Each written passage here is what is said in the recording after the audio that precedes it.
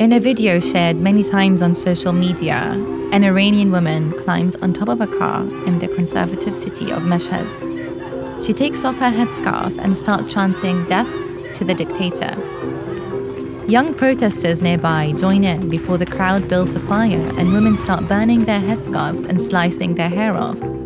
A direct challenge to the powerful religious authorities that run Iran would usually be unthinkable. But in September 2022, protests erupted across the country, sweeping through hundreds of cities and towns. This is Beyond the Headlines. I'm Mina Al-Durubi, and this week we're looking at how the death of a young Kurdish-Iranian woman from Iran's north became the rallying cry for years of frustration and anger at the country's leaders. Before we start, if you want to get every episode of Beyond the Headlines as soon as it comes out, all you need to do is hit subscribe in your favorite podcast app. It's not the first time Iran has been rocked by huge civil unrest, but this time it's different. Rather than being about the dire economic situation, these protests are over an issue that cuts to the heart of Iran's cleric-led state, the compulsory veil. They were initially a response to the death of Miss Amini, a young girl who died after being in custody of the morality police in Iran. It would appear very much so that she died as a result of beatings by the morality police, but of course the Iranian government is denying that. As a result, many Iranian women poured out onto the streets in solidarity with Miss Amini, but also in order to really just highlight several grievances that they have. It was sparked by the wearing of the hijab, the Iranian headscarf, but it is absolutely not limited to that. Their asks are not limited to that. It goes really way beyond that now. And grievances have expanded to just general well-being, economic issues, their freedoms, their ability to dress the way they want, the ability to think the way they want, and really just a wide range of problems with the Iranian government. That was Dina Asfandari. She's an Iranian senior advisor for the Middle East and North Africa program at the International Crisis Group. 22-year-old Mahsa Amini died while visiting Tehran on September 13th for wearing her headscarf too loosely. Many Iranians said enough. Those close to her family say Mahsa Amini was shy and reserved, steered clear of politics and never challenged the country's clerical rulers or strict dress code. But on September 13th, she would pay a heavy price for not paying attention to every detail of her clothing, as she and her family visited her uncle in Tehran.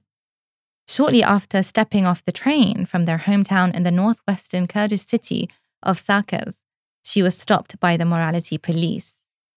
In Iran, there are strict rules about how women must be dressed and how the hijab must be worn. Dina explains more about the controversial dress code. Iranian women must cover their hair and must be dressed modestly at all times. This was not always the case. Prior to the Islamic Revolution in 1979, Iranian women were more or less free to wear what they wanted. After the revolution, however, these rules came into place and not everybody was okay with it. Iran has always been quite a diverse society. You have those that practice Islam and their women, of course, do cover themselves. And then you have those who are a little bit less religious, let's put it that way, and do not want to cover their hair or wear the hijab. And so it's always been a controversial matter. Sanam Vakil, who comes from an Iranian background, is the deputy head of the Middle East and North Africa program at Chatham House in London. She talks about the choices women have taken around the hijab. I think that women today in Iran are advocating for choice. There are plenty of conservative religious women in the country who wear very traditional hijab, but they too are aware that the forced imposition of the veil detracts from its meaning. And so this is about choice, and this is about social control over women. Whilst being arrested, Mahsa Amini and her brother begged for mercy, saying they were not familiar with the rules in Tehran. She was begging her brother not to let them take her. but she was loaded onto a van by the mixed team of male and female officers and taken to a morality police detention center. For the past decade, a symbol of the Islamic Republic's crackdown on women has been the morality police. So who are they? The morality police were initially set up, I believe, under President Ahmadinejad, and although they were called something else at the time, and they're tasked with monitoring the dress code of women and ensuring that women's outfits, as it were, and the way that they present themselves matches the rule about them having to cover themselves and dress modestly. They have been around since, as I mentioned, since Ahmadinejad, but under President Raisi, I mean, their presence has expanded. They've been more visible, and they have become, I guess you could say, more aggressive in their methods and in bringing in Iranian women or in chastising Iranian women. Obviously, they pose a real problem to daily life for women in Iran. You have had many instances of Iranian women being brought in because they had makeup on or because their hijabs were too far back, or like the morality police felt they weren't dressed modestly enough. And so this is part of what people are protesting at the moment. Mahsa Amini's brother waited outside, unaware that the 2 hours after she arrived at the center, an ambulance had taken her to the Kasra hospital. Her family eventually found her there, in a coma. Doctors kept the family in the dark, bearing access to her CT scan. 2 days later, she was dead. Authorities insist that officers didn't beat Mahsa, but women arrested at the same time recount seeing them pull Mahsa in the police van as she begged to be let go. In the coroner's office, her body was covered in such a way that her father could not see anything except a small part of her leg that was bruised, sources close to the family have said. Police say they can't release the footage from inside the van as the cameras weren't working. Many simply don't believe the footage released by authorities show Mahsa suddenly collapsing at the police station. Mahsa's family were in shock. Her mother insisted that Mahsa's hijab was proper. During the funeral, she was repeatedly saying, Why? My daughter had a proper hijab and her coat was long and black, but I don't know why she was arrested." The unrest has reached Iran's provinces and brought students, middle-class professionals, and working-class men and women into the streets. Which begs the question, has the issue just been the hijab, or is it more deep-rooted than that? I think the wearing of the hijab was the spark, and it was an easy spark because, of course, it's a grievance that has been around for a long time, and of course, the death of Miss Amini. I mean, Miss Amini was taken in because she was judged to be not dressed appropriately and not wearing the hijab appropriately. And so it was natural that would be the thing that would spark the protests. But the grievances are much deeper than just that. Women's rights is one of them, of course, but also their general well-being is another. Iran has been suffering economic troubles for many, many years now. And part of that has been due to the international sanctions on it, which have made it very difficult for Iran to trade internationally, to get some of the goods it needs, but also to get some of the medicines it needs. I think people are getting increasingly disillusioned. They're losing all hope. And they don't really see a way out. And that helps to explain how wide-ranging and how widespread these protests are. On September 16th, authorities cut mobile internet and blocked access to social media where hundreds of videos were circulating of crowds cheering as women cut their hair, burned their hijabs, and chanted against the government. Security forces vowed to use all their might to put down the demonstrations. They used tear gas and fired warning shots to disperse crowds and arrested thousands of protesters. Generally, the Islamic Republic tends to clamp down pretty hard and pretty fast. So the clamping down will range from security forces pouring out into the streets and preventing people from congregating and demonstrating. They'll often be hand in hand with government officials making statements to the effect that the protests are being spurred by foreign powers in Iran and really discrediting the protesters.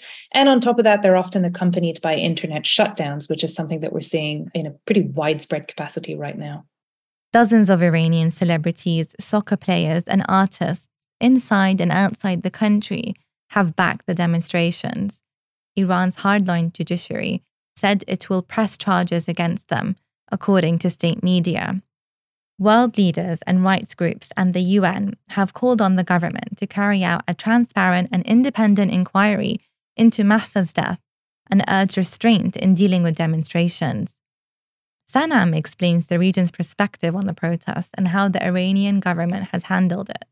If you look around the region, I think that people are watching these protests with a mix of caution and a mix of awe. There is no love for the Islamic Republic in the Middle East. And at the same time, I think the region is quite careful in how it manages social issues. And I'm just being quite broad. Obviously, every country has its own cultural and political dynamics.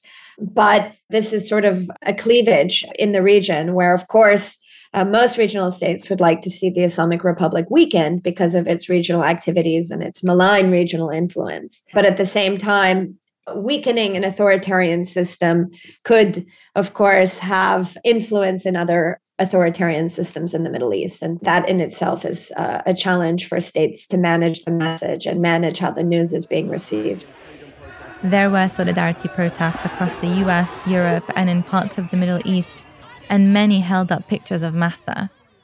On September 26, Iran's Revolutionary Guards fired drones and missiles at Kurdish opposition groups in northern Iraq and accused them of fomenting unrest. But the protests still grew, which raises the question, is burning of the hijab an anti-Islam or anti-government move?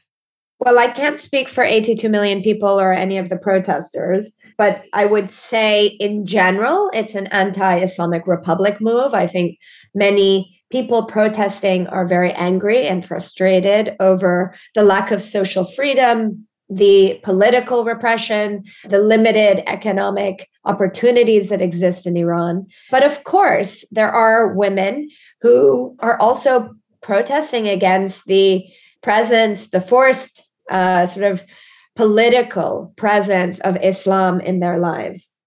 Late on September 28th, President Ibrahim Raisi addressed the nation to call for calm. He described Mahsa's death as a tragedy, but said that chaos was not acceptable. One thing that perhaps is underreported is that protests are really a part of daily life in the Islamic Republic, and they have been for a long, long time now. At times, they become national protests and they become much wider and larger and garner a lot more international attention.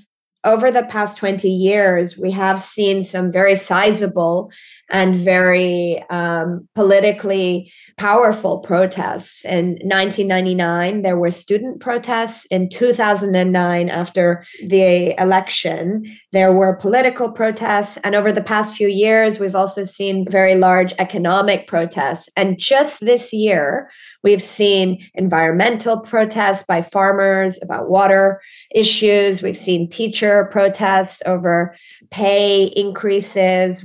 So there, all in all, there is a history and tradition. And of course, women can participate in protests. Coming from an Iranian background, both Dina and Sanam feel passionately about what the protests are trying to achieve. They both understand the anger that many Iranians are feeling and feel the country is in need of change. As an Iranian, it's very difficult to respond in any other way but to feel profoundly affected, to feel helpless outside of the country. I'm in touch with, friends, family members, people back in Iran, and it's heartbreaking. You want to be able to help out. You want to be able to do something, but other than sharing the videos internationally in order to ensure that people outside of Iran remain engaged and informed about what's happening inside Iran, there's very little that we can do. And that's difficult as an Iranian, really. like I said, you can't help but feel profoundly affected. It's a very emotional affair for all Iranians, of course, for everybody watching. It's just, it's difficult. But it's, of course, nowhere near as difficult as what everything is going through inside the country. It's just hard to feel a bit helpless.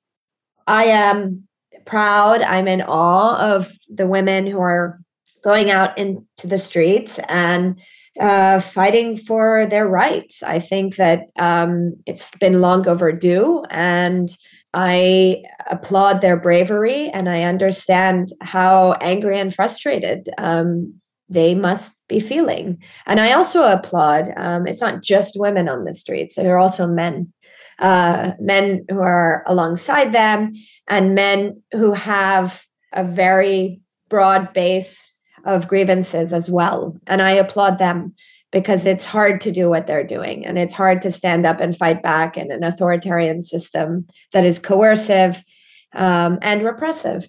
I would like to see the legal structures that have been put in place to prevent women from having equal rights removed. And I would like to see the patriarchal control over women stopped.